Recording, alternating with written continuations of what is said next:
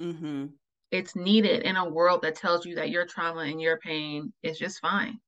Have a life of trauma. It's like, It's normal. it's normal. So we're feeding you for breakfast, take it. Like you're opposing it. Oh, how do you have the audacity to do that? So Yeah. that validation, um, and then as I continued reading and reading, and then like seeing like these past works, right? So from years ago, seeing how they've been made real and how their Mm-hmm. work has made it so now so many of us are freer because of the critiques that they had and Yeah. because of the struggle that they had and because they were saying we see you and also this is a work that needs to be done. We benefit from that now. And so Yeah. I have always felt a responsibility to not just like theorize around this stuff, to actually be about material change.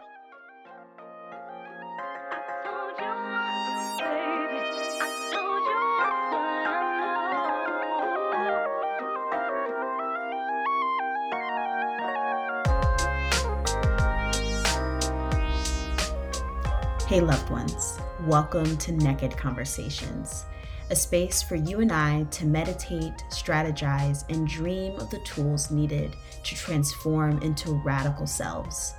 I'm your host, Martisa Williams, free being, radical wayshorer, and liberation doula. My purpose is to support the collective on our journey to deeper joy, sweeter justice, and fulfilling presence.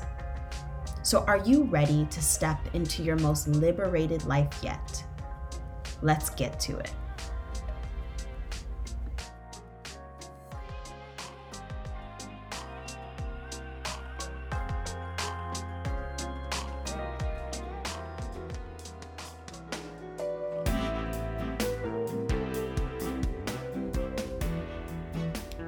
Hi, friends. Over the past year, it has become abundantly clear that our world and our communities are in desperate need of some healing. Between the state-sanctioned murders of dozens of Black and Brown folks, to climate catastrophe, to the war on folks with uteruses, and all manner of international nightmares, the way we've always done things is killing us. And in the wake of all of this, many of us have felt hopeless and confused. We sign petitions and donate money and post on Instagram, but that honestly just doesn't feel like enough. For years, I have held the belief that transformed people transform the world. The work of freedom and liberation must be done both from the political side and from the shifting of the individual's heart.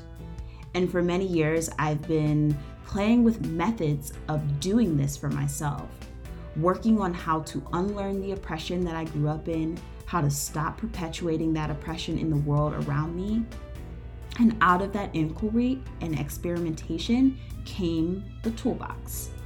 So the Toolbox is an annual membership packed with the tools I've used to make anti-oppression a daily practice. With the 12-month membership, you get unlimited access to all of my embodied liberation workshops, presence practices, group coaching, and more. This is a huge, huge part of my life's work, and I am so excited to share with you. For more information or to become a member, click the link in the show notes or go to letsgetnaked.com/thetoolbox.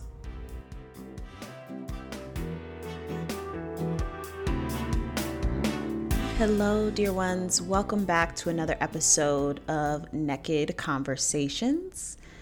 I hope you have enjoyed the last couple episodes of this season and am super excited to share with you the interview with Toy Smith today. But before I get into who Toy is and what we talk about in this episode, I just wanted to give you a quick heads up that our monthly books and yoga study group will be happening this Saturday and Sunday. This is November 19th and November 20th that we'll be studying together. And this month we are studying A Return to Love, Reflections on the Principles of A Course in Miracles by Marianne Williamson. Every month we dissect another book, mostly by BIPOC authors, and texts that help us integrate or to learn and deepen our understanding of collective liberation. This month we're reading A Return to Love by Marianne Williamson, and this book is really close and near and dear to my heart because Marianne, her work, her words was hugely foundational in growing up for me in my own spiritual lineage. She was actually the pastor of the church that I grew up in, and A Course in Miracles is something that I still study today and has helped formulate my liberation praxis in many, many ways. So if you'd like to join us, if you'd like to read along, I know once this episode goes live, it's only a couple of days to join us, but there is an abridged version of the book on Audible or everywhere you can get audiobooks. But also, if you just want to jump into the conversation, feel free. And if you hear this after the dates have passed, that is totally okay. We are still probably doing books and yoga, and you can find that at our website at letsgetnaked.com/books-yoga. On that note, I want to introduce our amazing guest for today, Toy Smith, who is a growth and impact strategist whose work centers on doing life, business, and motherhood differently. Toy works with people whose work is countercultural, liberatory, and revolutionary in nature, or people who desire and are committed to moving their work or lives in that direction. I found Toy a few years back. I feel like I've been in Toy's orbit a little bit for a few years, but this year I have been participating in the Spell of Capitalism with her and her partner, Jen Lehman. And it has been amazing. The thing I have loved most about Spell of Capitalism, one, is that you can kind of work on it asynchronously, but also that the level of resources in there to just deepen your understanding of how capitalism works, because that word can be so elusive. It's become more of like a hot topic word, a buzzword these days in these communities. But it's so powerful, and it's really important to understand how our structures work. Before we can go and dismantle the structures, really getting a good grasp on how they work is so important. And what I love about Toy's work and her resources in the Spell of Capitalism is that she shares that with us. And so in this episode with Toy, I had the pleasure of talking with her about her journey through her 20s and how that journey built her liberation praxis. We talked about how we have been split from our knowing. We talk a lot about mothering and mothering as activism, because Toy does so much work with Black single mothers. We talk the difference between what Toy calls motherhood and what she calls mothering. So we talk about the differences between those two. We talk about the truth of mothering, like what that really looks like, and the things that she wished that she had been told before she embarked on this journey. And then we obviously talk about her program, The Spell of Capitalism, and just what it's like to be a thought leader in the age of the internet. So I'm so excited to share this episode with you. I hope you really enjoy it, and I will see you on the other side.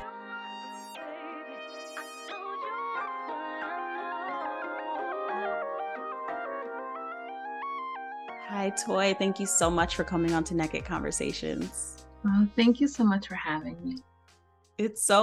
I'm super excited to have this conversation. But before we get into it, I'm going to ask you the question I ask all my guests, and that is, what made you you? It's such an interesting question. I'm going to go with what made this version of me, because I feel like throughout life, of course, we're so many different versions of ourselves, and we evolve to be different people.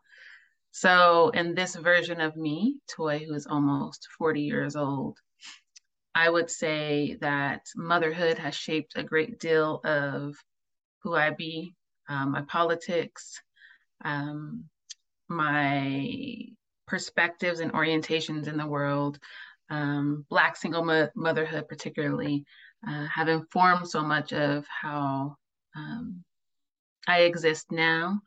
And it's shaped a lot of how I show up. And so a lot of people like to think of me as like as very bold and, saying what I need to say. And that comes from having to assert myself in a certain kind of way as a Black single mother that exists in these systems. And so Toy, who's almost 40, is very clear and very reassured around how we're heading collectively and where we're going, and just feeling a lot of love and excited for what new worlds we're creating outside of all of the oppressive systems. Yeah, I love that. As you were speaking, I was thinking I'd love to know some of those checkpoints or some of that journey as you got to this version of Toy who was clear. Like, what was it like being a younger version of you, specifically before you became a mother? Mm-hmm. I have this conversation a lot with friends because I always say my 20s feel like they were filled with trauma. Like, I feel like when I look back, and that's where I had my kids in my 20s, when I look back at my 20s, I know that girl, but I feel sad because I know like it's such a blur. Like, there's a trauma spell that I was under that started like right when I exited high school, and was trying to like figure out what I wanted to do in the world. Um, and I wouldn't have had the language, of course, back then to call it a trauma spell, but it was essentially like all my decisions were based on abandonment, based on feeling unloved, based on this orientation of the world that just I felt like I wasn't supported. No one was there for me, and like searching for it and reaching for it. And so a lot of my relationships that created my kids were from that. And so they weren't the healthiest, but I learned a lot. But that is like part of a checkpoint for me when I look back. My whole 20s were felt very traumatic. Like, I'm very stable now, but my 20s were not that. Mm-hmm. What were some of those tools that you moved through? I mean, I think that story is so relatable for so many, like that the 20s can be this like really big clusterfuck, Huge. And like, so what were some of the things that helped you move through and past that stage? Like, because there's so much wisdom that you hold now. There was got to be bumps in the way and lessons and tools learned. Oh my gosh. I mean, if I look at my 20s, I feel like I was just going through it. I don't think it was so my last son was born when I was 29. Um, and it wasn't until me and his father ended our relationship. So it's about 30. My son was like 1.5. And I had to move back in with my mom. And I had to move back in with my four sons into her 3-bedroom home. And she only had one bedroom that was available for us to be in. And to be like a 30-year-old Toy with four kids in this one room back in my mom's house. I think it was really at that point where I knew ending that relationship that was a severance for me from Toy in her 20s. I didn't know what the moves were going to be, but I knew that like I'm not doing that again. I'm not going back to those relationships or doing that. And so being back in my mom's house just forced me to understand that this was a temporary situation that I was in my mom's house, and how did I want to move forward. And so I just kind of made a conscious effort to journal and understand like what the fuck just happened. Like, whoa, like we just spent a whole like 10 years going through some shit. What happened? So journaling, and like I would get up before I had to go to work, like 5 a.m. and I would read and I would write and I would listen, and I, would just try to be in touch. And there's no therapy, there was no therapist, I couldn't afford any of that stuff. Like, it was really just me with me. and like seeing what was present. Yeah. And in that process, like, how did your current liberation process get formed through that? I mean, there are so many moments where I knew things were unjust and I didn't have the language. So one big piece of it was like I had to go to court multiple times for in like in battle with the fathers of my sons. And during like the process of going to court for anybody that's co-parenting or going through any kind of custody shit is like dehumanizing. Like Mm. it's not for anyone. It's not set up to benefit really anyone. It's to benefit the state. They Mm. really don't want to be involved and they shouldn't insert themselves into our dynamics, but the way our systems are set up, there's really no other way. And so it was in having to go to court and like having a white judge tell us like you need to do this, you need to do this. Like that part of me just felt like, why can't we figure it out? But we're so broken. Like, why can't we do it? And then having to then have this white authority figure tell us that this is how you're going to structure your family or how you're going to move. And that was a big part for me. Another big thing for me was going to debtor's court. So I got sued for some old um, medical debt.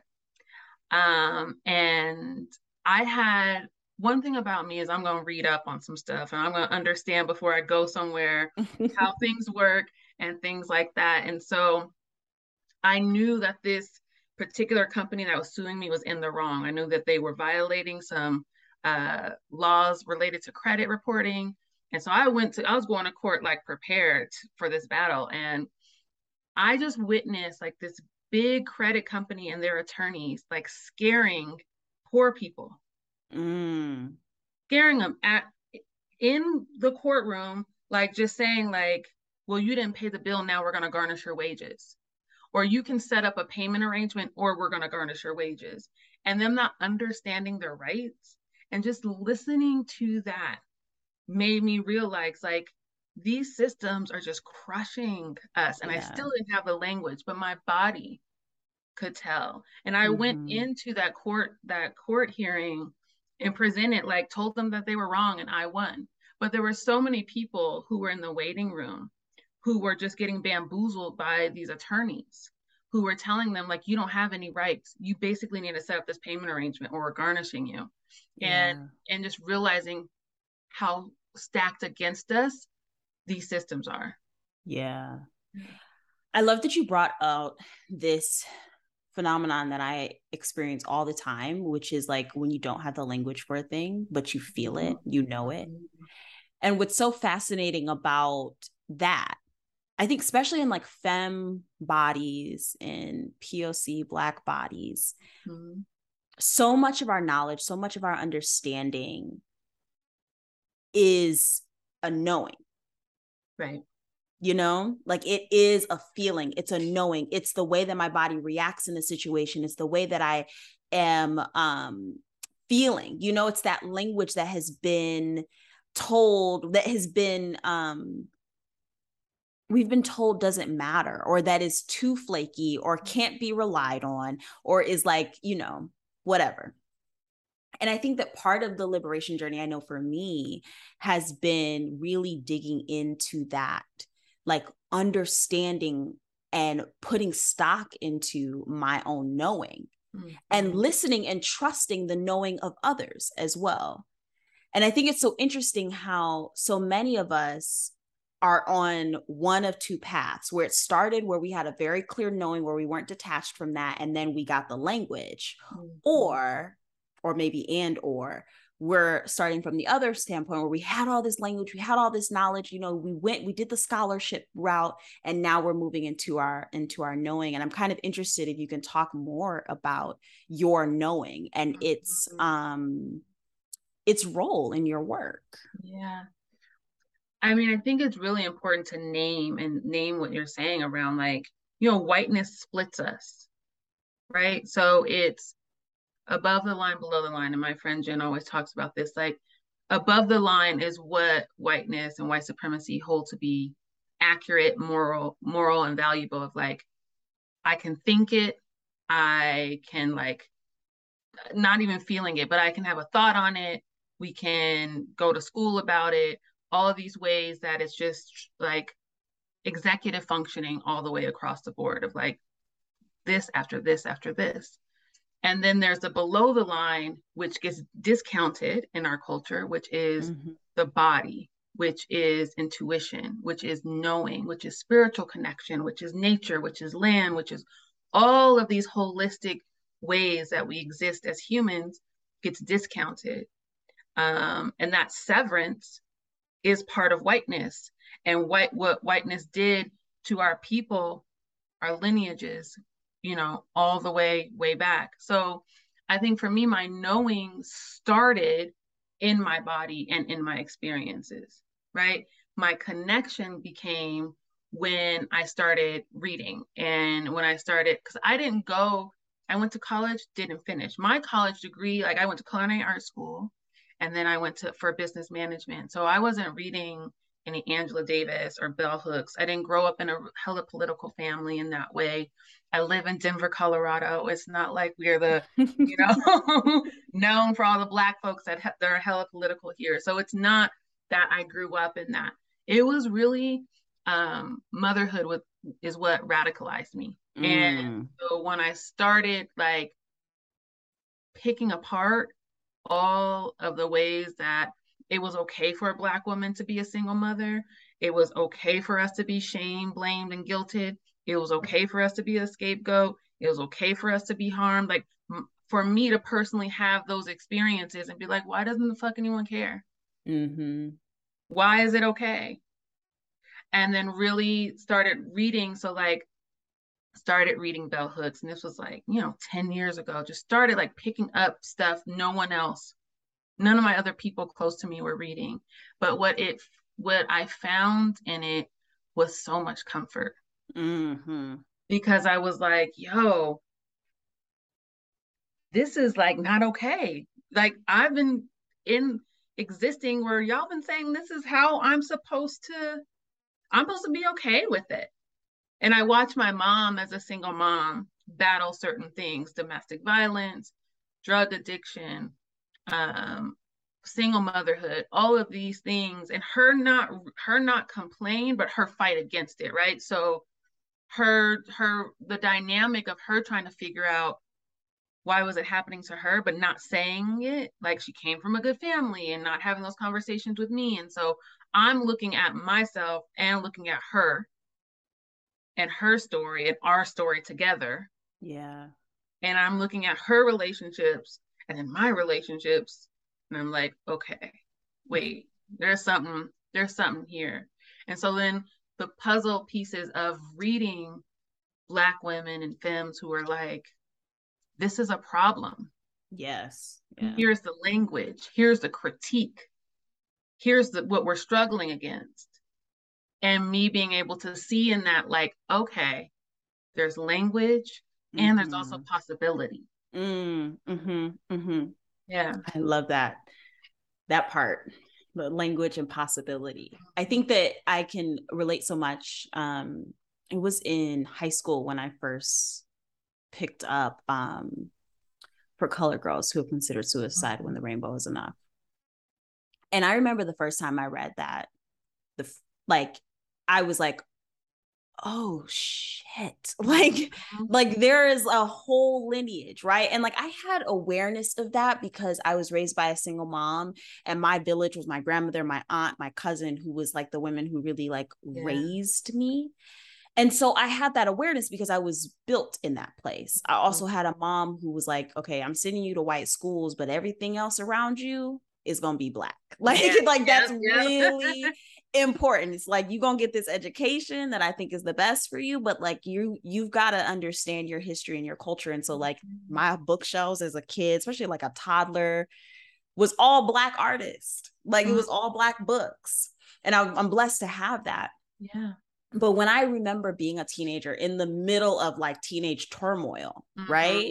Yeah. And reading for colored girls and being like, oh, I'm not alone in my experience. I'm not alone in these big feelings. I'm not alone in the creativity of it all as Yeah. well. And so that was like my starting point, was like, I okay, love that. like I start here and then it's bell hooks, then it's Right. Angela Davis, then it's like you fall down this incredible rabbit hole. Yeah. But what I think is so beautiful about studying Black women's work and feminist work and womanism is that what you said is like there's possibility, there's validation, and Yeah. then there's this incredible possibility, and then we get to like build on that canon of work. Yes. Yes, that validation piece is necessary. Mm-hmm.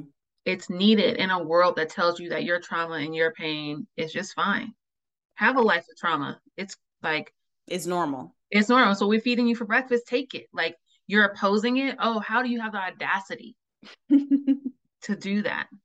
So Yeah. that validation, um, and then as I continued reading and reading, and then like seeing like these past works, right? So from years ago, seeing how they've been made real and how their Mm-hmm. work has made it so now so many of us are freer because of the critiques that they had and Yeah. because of the struggle that they had and because they were saying, we see you, and also this is a work that needs to be done. We benefit from that now.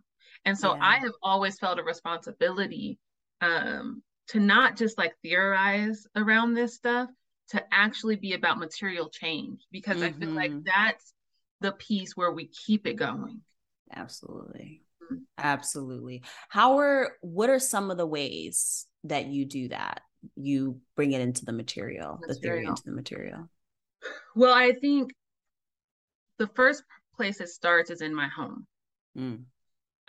So I am raising four sons by three different men. And I always have to say that because I feel like, once again, validation for the Black women who, don't see or hear themselves in our media, in our social media, who our stories don't get told. You can be a feminist and a womanist, but don't say you have kids by different men, because then you're Yeah. shame blamed, because then you're the stereotype. So I always want to name that because it is a part of my journey. But for my in my home, it starts because my sons, I want them to love being Black, but I want them to understand the responsibility of being boys who are going to turn into men. And I want to raise them, and I have been raising them in a way that honors responsibility. I want them to understand that they are responsible for each other. They are responsible for our home. They are responsible for, that love isn't just something we say. Love is a verb.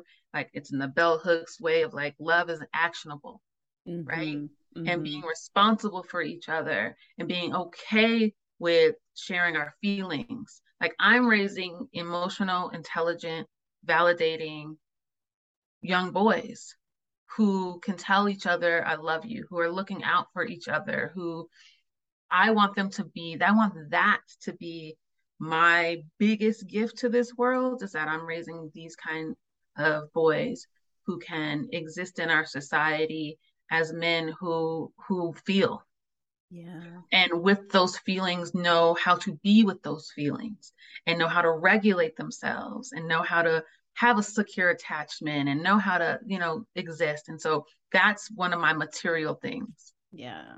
is taking my learning and embodying it in the house.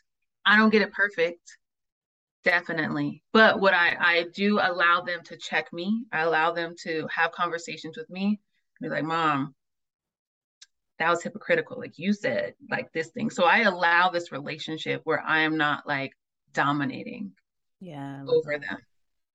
them. So that's one way. And I would say another way is that I'm always trying to create ways to give money and like resources to Black single mothers. Mm-hmm.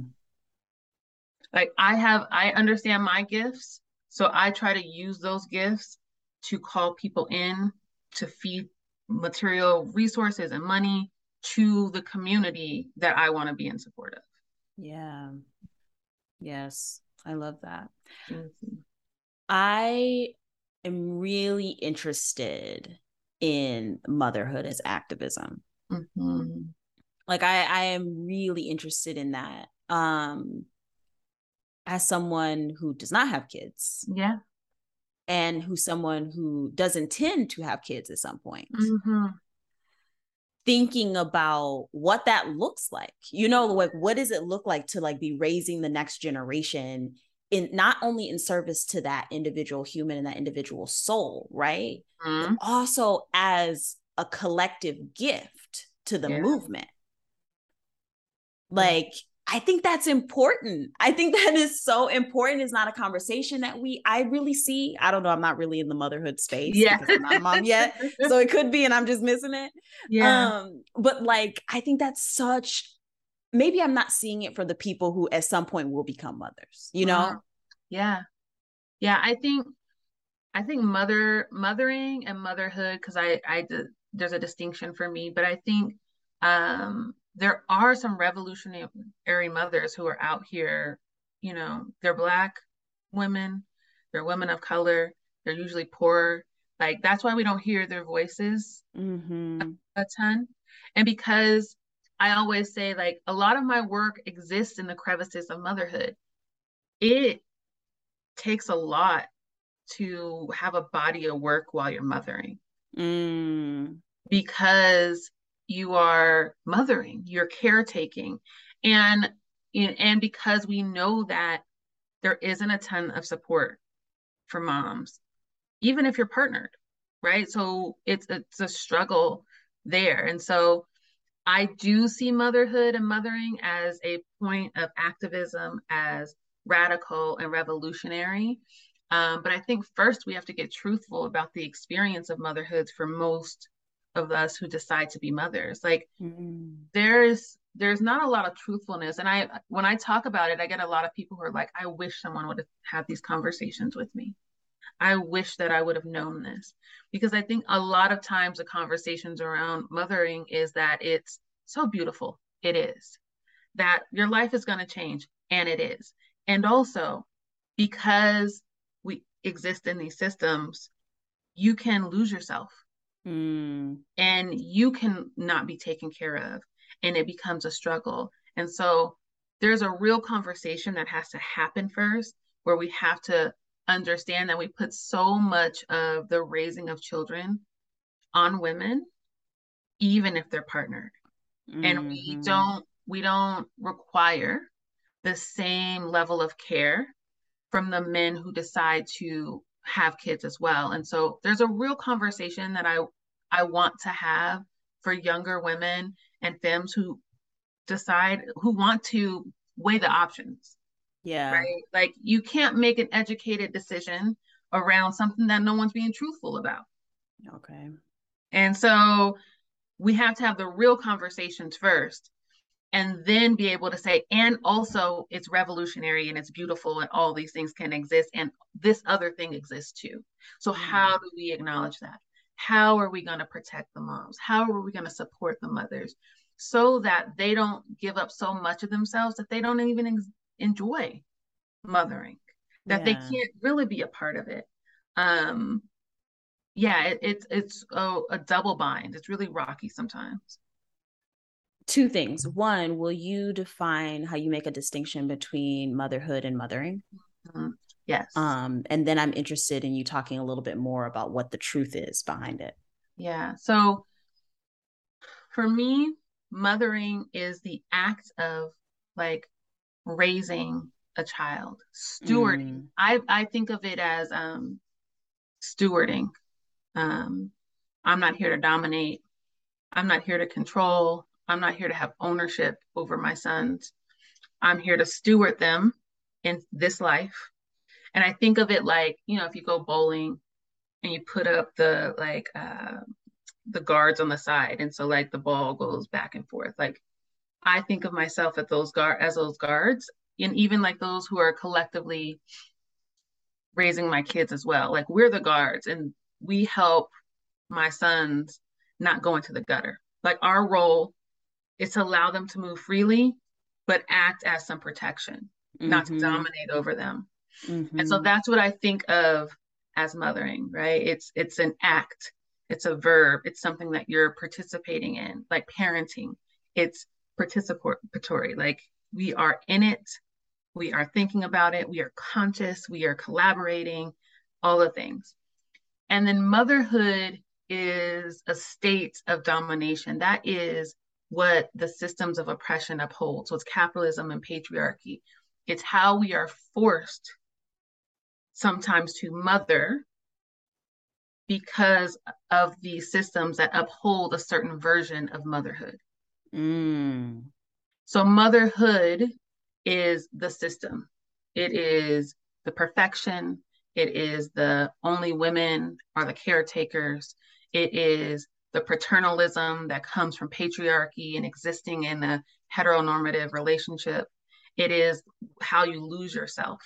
And we Mm. have to mother inside of motherhood. And so that's how I look at it. Does that make sense? 1,000%. Okay. 1,000%. And I think it's a really useful distinction also to just constantly be reminded about the ways that the systems of oppression are banging up against Right. all things, Yeah. including mothering. Yeah. Yeah, that's really interesting. Yep. I love that framework. And yeah, and then I love to hear you talk about like what is, like what's the real behind motherhood that doesn't get talked about? I mean, there's so much. There's so much. I mean, I think one of the biggest things is how it will change your dynamics with whoever you're partnered with in raising your kids.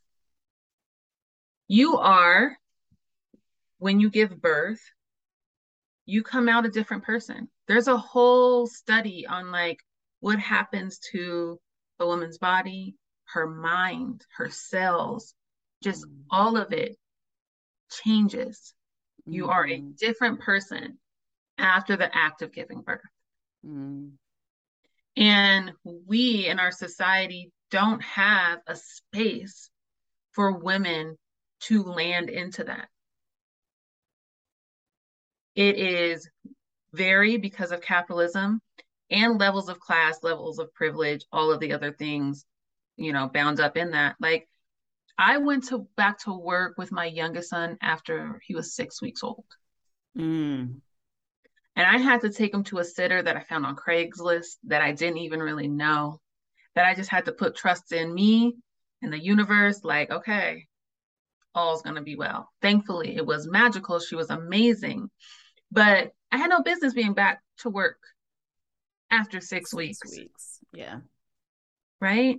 And so that part of realizing there are very few institutions or people who understand that transformation that women go through after giving birth. You spent 9 months carrying, you deliver, and now you have this whole new you and a new being.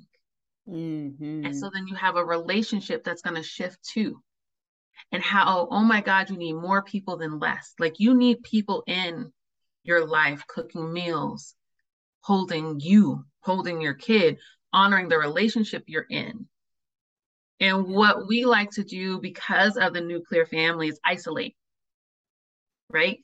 So you don't have a lot of people coming in. You don't have, it's just you, your partner, the baby. And Right. that fractures so much. And so I tell people all the time, and my biggest thing is like, you're gonna need more people than you think.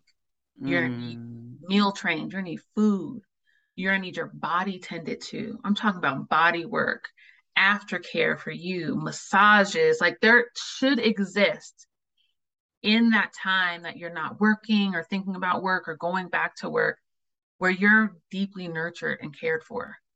So while we're Mm. thinking of like a baby plan of how the baby comes out into the world, what's the mother plan? How are we going to handle your new body and maybe the trauma trauma that comes from birth? Who are the people, excuse me, that we have in place to hold Yeah. that? And if we're not thinking about that, what happens is a lot of women who give birth, they get into motherhood and they're shocked as fuck because they didn't have the space to Yeah. even figure out what's there. And so I would say that's the biggest thing for me is that we're not told about how much of a change it is from who you were. It's like walking through a door, like you are a different person. It's like hopping on a plane in one state, getting off in another because Mm. it's different Mm. and you need gentleness with that. Yeah. Did you feel that with every pregnancy and with every child? Yes. Yeah. I think um what hit me, I knew I wasn't in healthy relationships, but when it was like me, I'm like, okay, like I can handle certain things. Yeah. But then when, like with my youngest son, when he was born, I was like, oh no, this really is not healthy Mm. because you realize, you know, how much you're not taken care of or how much inconsistency there is. Um, and I didn't have a ton of support. So if, you know, if anything, if I would have had more support, I think there would have been less trauma. But I did feel it in my body, knowing that I'm someone different. Your body shifts, you know, just like all of the physical, mental things. And if you don't have someone around telling you that's normal, that's where some of that postpartum, those feelings come up because you're like, I don't, they made it look so easy. No one told me Yeah. this thing. And so I did feel it every time. Yeah. Yeah. Yeah, that's so interesting. It's it's super interesting because I'm in the process of watching two of my closest folks in my life move into that portal. So Mm-hmm. they were both pregnant at the same time and had babies within weeks of each other Mm-hmm. and their first babies. And watching them, like, you know, as a voyeur, as an outside Yeah. person, move through those stages, it's been fascinating to say the least. And so much of what you're saying, I'm seeing just in my own like research about motherhood, about, you know, watching some mothers like get into activism work around motherhood and being like, y'all got to recognize that that postpartum period, one, is all forever, Yeah. and two, that like you need the support. Mm. And capitalism has robbed us. It has robbed us of the necessary support, the necessary means Yeah. to raise humans. Yeah. And how we cut children out of our lives, right? So like if you're a mom and you want to participate in things, like normally it's like you can't bring your kid. And usually the mom is a person who has the kids most of the time. Right. So we have to be in consideration of like, do we have a sitter? Oh, I can't go because I don't have a sitter and kids can't come. And so we get left out then. So it is a real struggle to think about if you're planning to have kids, what you're going to lose. That's an Mm. honest consideration because we don't have a world that loves on children. We don't live in a Mm. society that wants children around. We have a society that sees children as a burden until they become productive members of society. So it is a real Yes. thing to understand and to think about and to question how is my world, my social world, the things I want to participate in going to shift because I am having kids? Or what am I going to lose? Because for me, one of the biggest things was I couldn't do certain things because I didn't have a sitter Right. and I didn't have a partner who's going to babysit. And so it becomes isolating because then you lose certain friendships, you lose certain connections because you know you can't bring the kids around. And then babysitters are expensive. So moms just do their duty and stay home. And so this consideration of how do we make our places, our spaces that are about activism and liberation more opening for children Yeah. And whenever I see like, meetings and things like that that say like childcare is available, I'm like, this is liberation. Yeah. This is about collective care because we understand that you can't just hire a sitter and that the kids need to see things that are happening and things that are taking place. And my mom is doing this and be introduced to that person. They need to experience that as well. Absolutely. What are Mhm. some other ways that, we can move in space that is more accessible to mothers? Um, I think that postpartum conversation is real. Yeah. It lasts for ever. I consider myself still postpartum. Matter of fact, yesterday I just had a Mayan abdominal massage, which targets your uterus and realigns some things. And I didn't know about this kind of work that exists outside of Western medicine. Um, but I wish it was something that I knew because it's care work and body work that mothers need to know about Yeah. after they're giving birth. And so many Black women who decide to become mothers don't know about this. So I would say, like, opening it up so Black women and those who are deciding to have kids understand, like, these are options for you. A doula, a midwife, like someone to have conversations with after body work, Mm-hmm. like Mm-hmm. all like someone to just be with you. It's one thing to be able to have a babysitter and or have like a night nurse, um, but it's who are you talking to? Yeah. Who is mirroring back to you that things you are feeling are truthful? Who's holding the thread around how you are through this? And so creating those kind of spaces for moms, um, and flexibility. I think a lot of time in my spaces, like I always say, the kids are involved, even if they're virtual. Like if your kid pops in, you don't have to say what women will do a lot of times, like, oh my gosh, I'm so sorry. Right. I'm so Right. sorry that, oh, I have to go. I can't come because of the baby. Bring the baby. Yeah. Like, we have to get used to babies crying, babies interrupting, kids running up. Like, it's fine.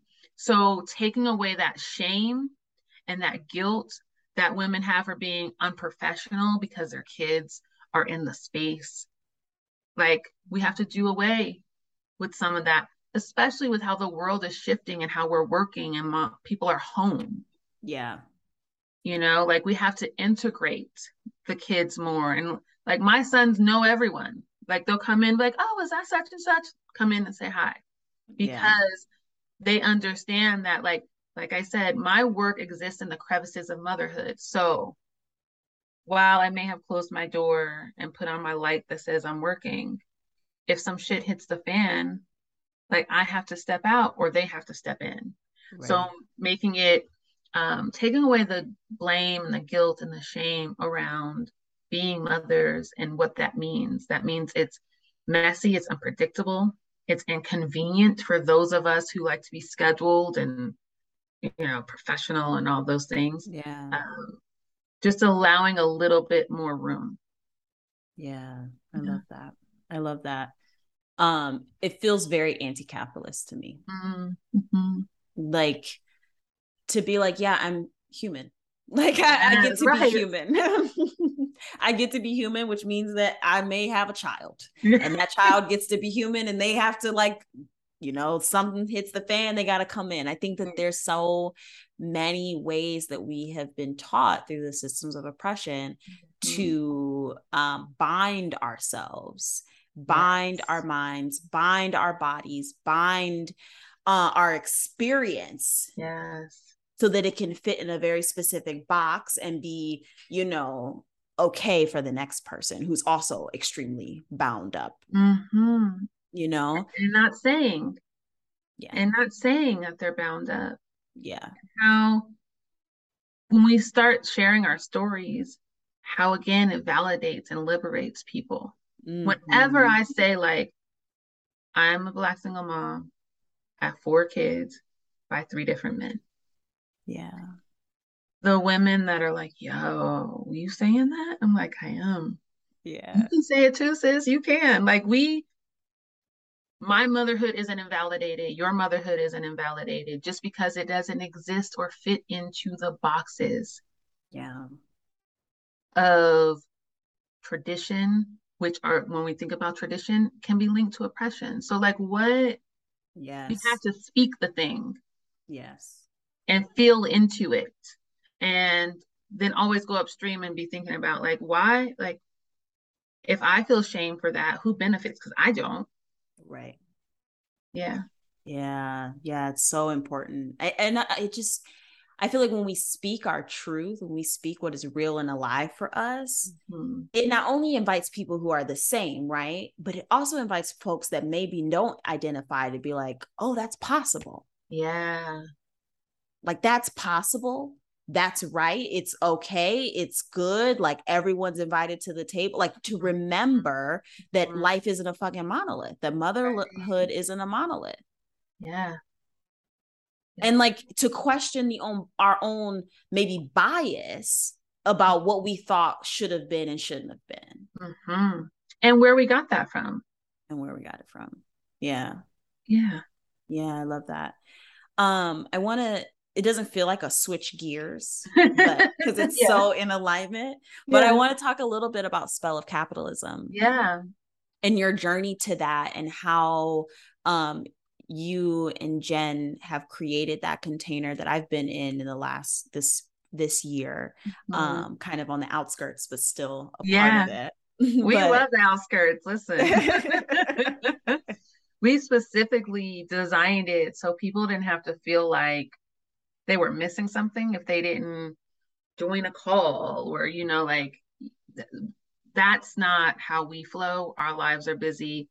So we were like, let's design it for the people who want the information, who want to understand, but can't do all the things. So the yeah, outskirts is perfect. But oh, I mean, my journey into deeply understanding capitalism, oh, where did it start? I think it really started, I think there's a lot of points actually, but one that I talk about often is the last job that I had was I was working over, the holidays. So between Christmas and New Year's, and the office was like really empty, like all the execs, and I was in HR. So like all the execs were gone. No one was really in the office. And I had dropped my sons off at daycare, and I was driving to the light rail here, which was like the train to get downtown. And on my way, I got into a car accident. And I was like on the highway, I got hit by 2 different cars. It was a pretty mm, horrific accident. But I came out okay. But I was still like, physically like okay, physically right? okay, but like, my nervous system was shot. And so I Yeah. called my manager at the time and was like, I was in an accident. I don't think I can make it in. In the back of my mind, like nervous, like what are they gonna say? I had only been there maybe 8 months, and she was like, "Oh, okay. Are you doing okay?" I'm like, "Yeah, I'm fine." She's like, "Well, if you're okay, do you think you can make it in?" No, girl, no. Like, let me set the scene again. It's the holidays. No one's in the office really.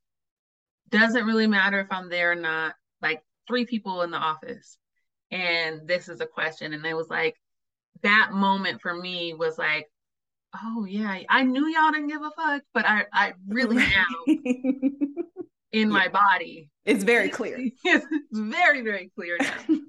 So that was like one instance for me. And I have a whole lot of stories of working in corporate world that were like, in hindsight, looking back, like, y'all are just really, really fucked up. But Yeah. my journey into like the spell of capitalism and the work that I'm doing with Jen came in to play with conversations that me and Jen would just have on a Saturday morning. Yeah. Like legit, just like talking shit, like we would say, just talking about how things are so fucked, but we can see through it. And like Yeah. it came a lot with relationships, right? Like me dating and her dating, and Jen's like 52, I think, and I'm 39. So like there's a different perspective, and she's a whole ass white woman. But like there's different perspectives and us like keying on it. And like seeing the intersection of capitalism, seeing the intersection of patriarchy and whiteness, and being able to talk about it. Um, and then also in motherhood and mothering and child support, like that's where I really started to unpack capitalism and understand how much those systems depend on, especially capitalism, depend on the labor of mothers and children, and like understanding that. And so that started, and it just started from conversations. And then we're like, well, maybe we could do something with this. And we put it out in the world, and here we are. Yeah. Yeah. I think it's such an amazing container, specifically that it's 1 year. It's Mm-hmm. a 1 year exploration. And I did the same thing when I was creating the toolbox. I was like, no, this is a 1 year thing. Yeah. This ain't no, oh, I took this course one time and Right. now we're liberated. We free now. You know? I did that 1 month thing. I read that one workshop, and we here. Right. I think it's so important in how it's divided into different sectors, and seeing, how capitalism in the land, capitalism in our bodies, like really getting into that. And the research, what I have found so useful for it, being the like nerdy, like Mm-hmm. scholarship person that I am, like I love the resources that Yeah. is, the list of references that's like, here's how we trace this thing back. Here's how these other people and scholars are thinking about it. um it's really, really useful, I Mm. think, for us to like sit in it. Yeah.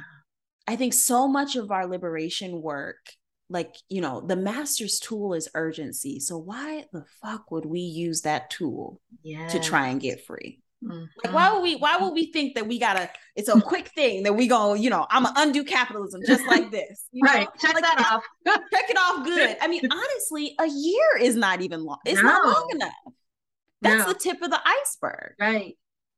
Yeah. Right. And that's why specifically we invite alumni to come back and do it at pay what you can. Mm, Right. So like we started with 6 months, and we started with 6 months to see like how do we feel holding this container?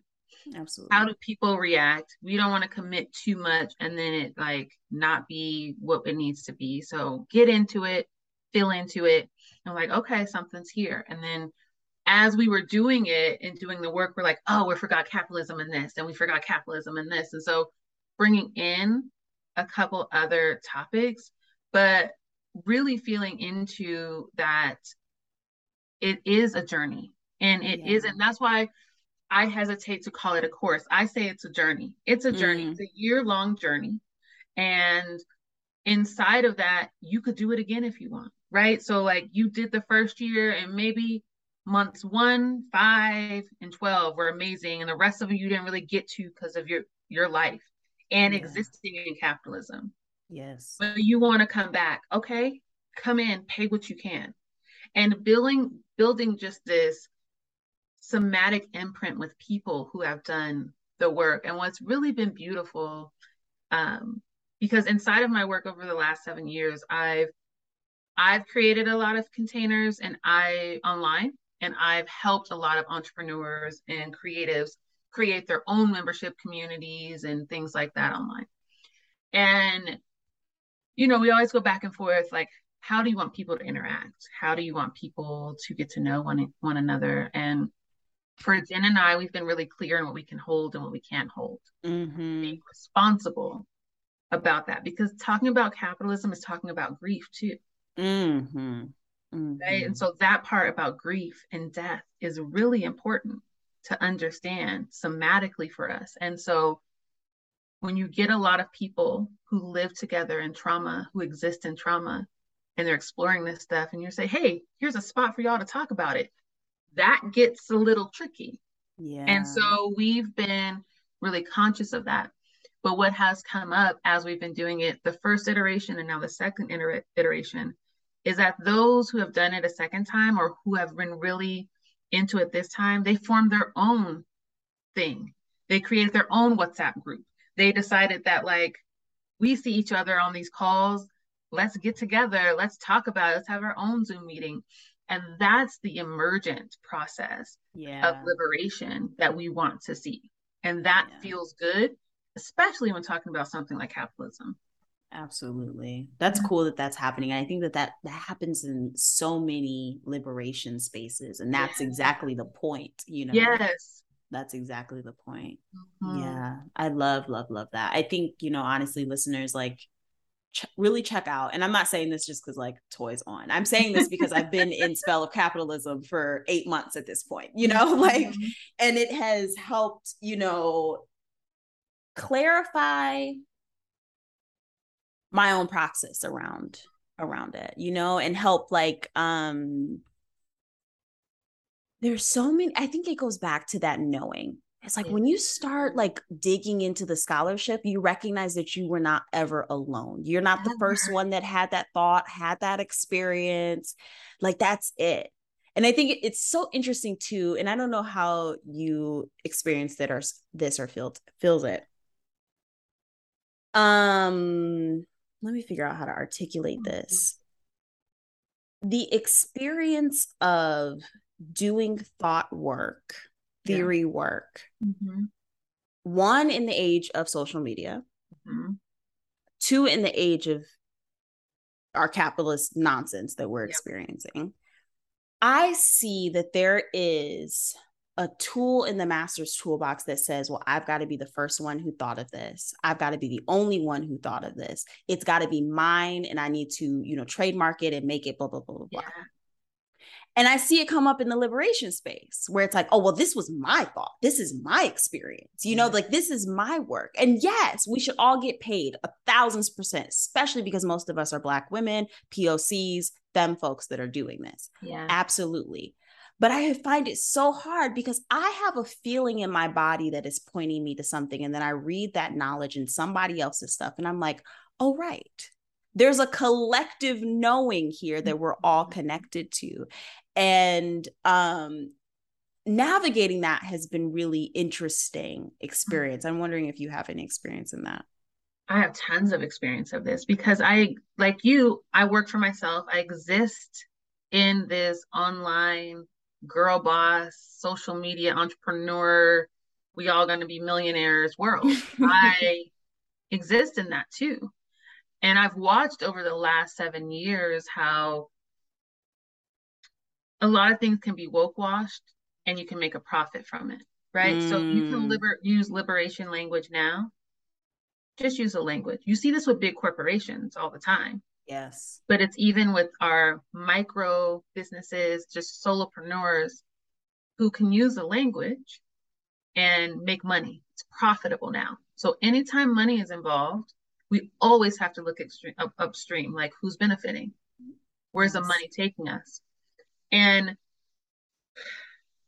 in one of my spaces called Business for the People, we had a conversation around like trademarking and, you know, what does it mean to trademark and what does it look like? And it's a double bind because Black women and femmes are so used to having our shit stolen that, yeah, I want my shit trademarked.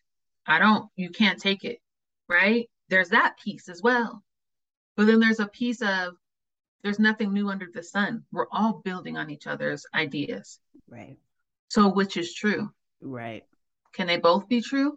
Possibly. And I think it is that we have to understand sometimes where our responses to things are coming from, right? So if we are having a response to thinking someone's stealing our shit or that, I said it first, that's a part of ownership. Like, do we have to own anything? Or are we stewarding it? Mm. Am I stewarding that idea or is it my idea? I think one of the key things of liberation is to let go of this idea that we get to own shit. Yeah. Like, I don't own my kids. I don't like, yes, I birthed this idea of spell of capitalism with Jen and business for the people, but also like it's not mine because it only exists because of the people. Right. So it's really tricky in those conversations to think about who gets to have ownership, because nothing, like everything is an idea built upon an idea. You get to Yeah. put your spin on it, you get to put your experience on it, you get to see it through your lens, you get to have like you get to put your essence on it. Right. And Right. that's the part that we get to claim. Like my perspectives come from being a Black single mom at this intersection, at this intersection. And so this is how I'm bringing it in. Whereas you might come in and have a whole different lens on something. We get to own that. But I don't think like we can, overarching ideas are ours. I think they Yeah. can be stewarded. And I think we have to do that with so much love and care and grace. And we also have to be gentle to ourselves and be like, what part of us is desiring or feels attacked, or what part of scarcity am I believing into, that if it's not mine, that I won't be well, that I won't be taken care of. Mm-hmm. Like what Mm-hmm. part of me is wounded there, and just say a prayer for that. Like I pray that I can release all limiting beliefs around scarcity, that I can see what is here is real. And Yes. like just releasing some of that, I think is necessary. Yeah. I love that you're speaking to that. That's hard as shit. Yeah. It is. No, and that's the thing. Like, I don't know if there's a right answer. There's Yeah. not a right answer. It's hard. It's It is hard. hard. Yeah. It's really interesting. Um, it's really interesting. I'm grateful for your response because it's Mhm. something I've been toying around in my own head Yeah. for a while now, but lately a lot more as I see some of my work, some of my wording, some of the ways I do things showing up in people around me's own work, their thing. Yeah. And I'm like, what is, there's this tension, even as I expand my business into having a team now where I'm Yeah. not doing it by myself. Yeah. What does it look like? What does ownership really look like in a business that is supposed to have a radical model? You know, I have a friend, I'm not gonna name her. I'm gonna ask her one time if I can name her, but she had an issue with another creator who was taking some of her things, not the exact things, but like, like adjacent, like Yeah. around it, like close enough where you're like, that's Right. has a little bit too much of my essence. And so she reached out and said, hey, like, I don't know if you're seeing what I'm seeing. Maybe you don't see it, but can we talk about it? Yeah. And that was one time where it worked, where the other person was like, oh, I see what you're saying. Okay, I won't Mm, use this word. I won't use this language. That's yours, boo. You had it before me. So this is a place of, can we, or how do we, maybe the question is, how do we bring people in to have these conversations? Is it possible to yeah. talk about, we're all collectively, hopefully, in the work trying to create, or we're striving for a version of liberation that is holding more of us instead of less, right? So we all have Yes. this collective wanting and knowing and things like that. So we're value aligned. Is there a way, or is it possible for us to then have conversations that aren't attacking, that aren't about shame, blame, or guilt, but that are really just asking, like, do you see what I see? And maybe can we meet in the middle? Like, I don't want to take from you. I know you don't want to take from me. And we Yeah. all exist in these systems. And I'm sure we're both coming from some scarcity bullshit of like, you're stealing and I'm stealing and all that. Yeah. Can we be gentle with that? And maybe can we meet somewhere in the middle, so I feel good about what you're doing, you feel good about what I'm doing, and we don't feel like we're stepping on each other's toes? how do we have those kind of transformative conversations? Yeah. Is that possible? I don't Yeah. know. It's not, it always isn't, because I've seen it blow up.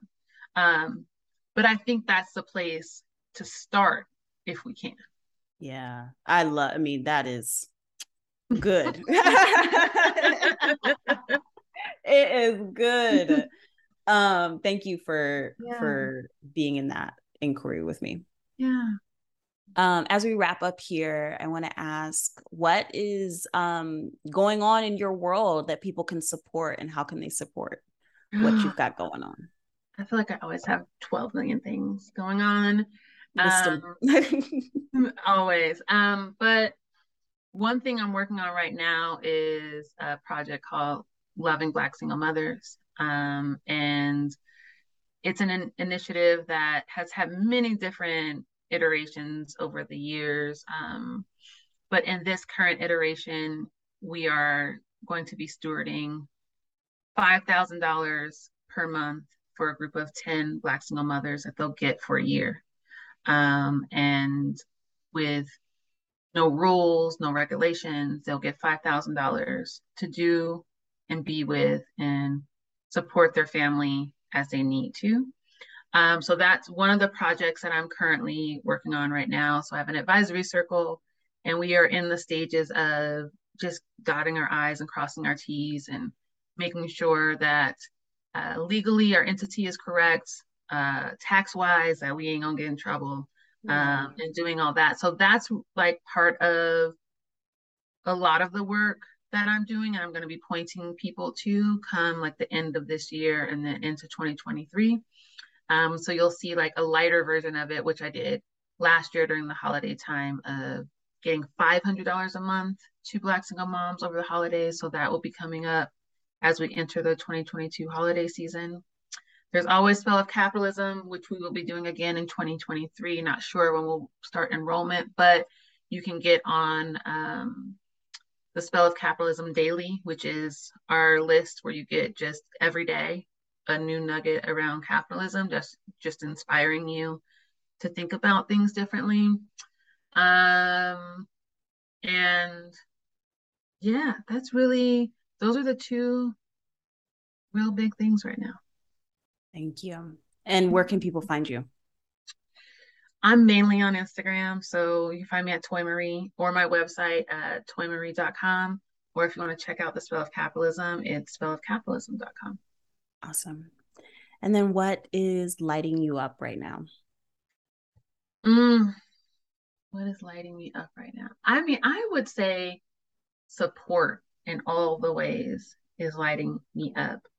I'm so used to doing things on my own, and I'm very skilled. I can do a lot of things on my own. But I tell you, when you just ask people, like my ability now to ask people, my muscle is so worked that like I don't feel like, I used to feel shame for that, and I don't anymore. So just like support and asking and people showing up and doing it with me. And so collaborations and collective care and gift giving and just like reciprocity all the way around is lighting me up, and just feeling into deeply knowing that we're not out here alone, like we're interdependent and there are people around that love us, and me holding that true and testing it every day and reassuring myself, like that's part of unspelling from these systems and liberation work too, is to deeply know how much you are loved and we are loved, and testing it and asking people to show up and showing up for yourself. And so that's lighting me up these days, is really like feeling into my body that some things may be shitty, but also some things are so beautiful because all these people are out here doing amazing work, like you and all the people in my beloveds and my spaces. So that's what's lighting me up. That's so good. Thank you, Toy, for being on the podcast. Thank you.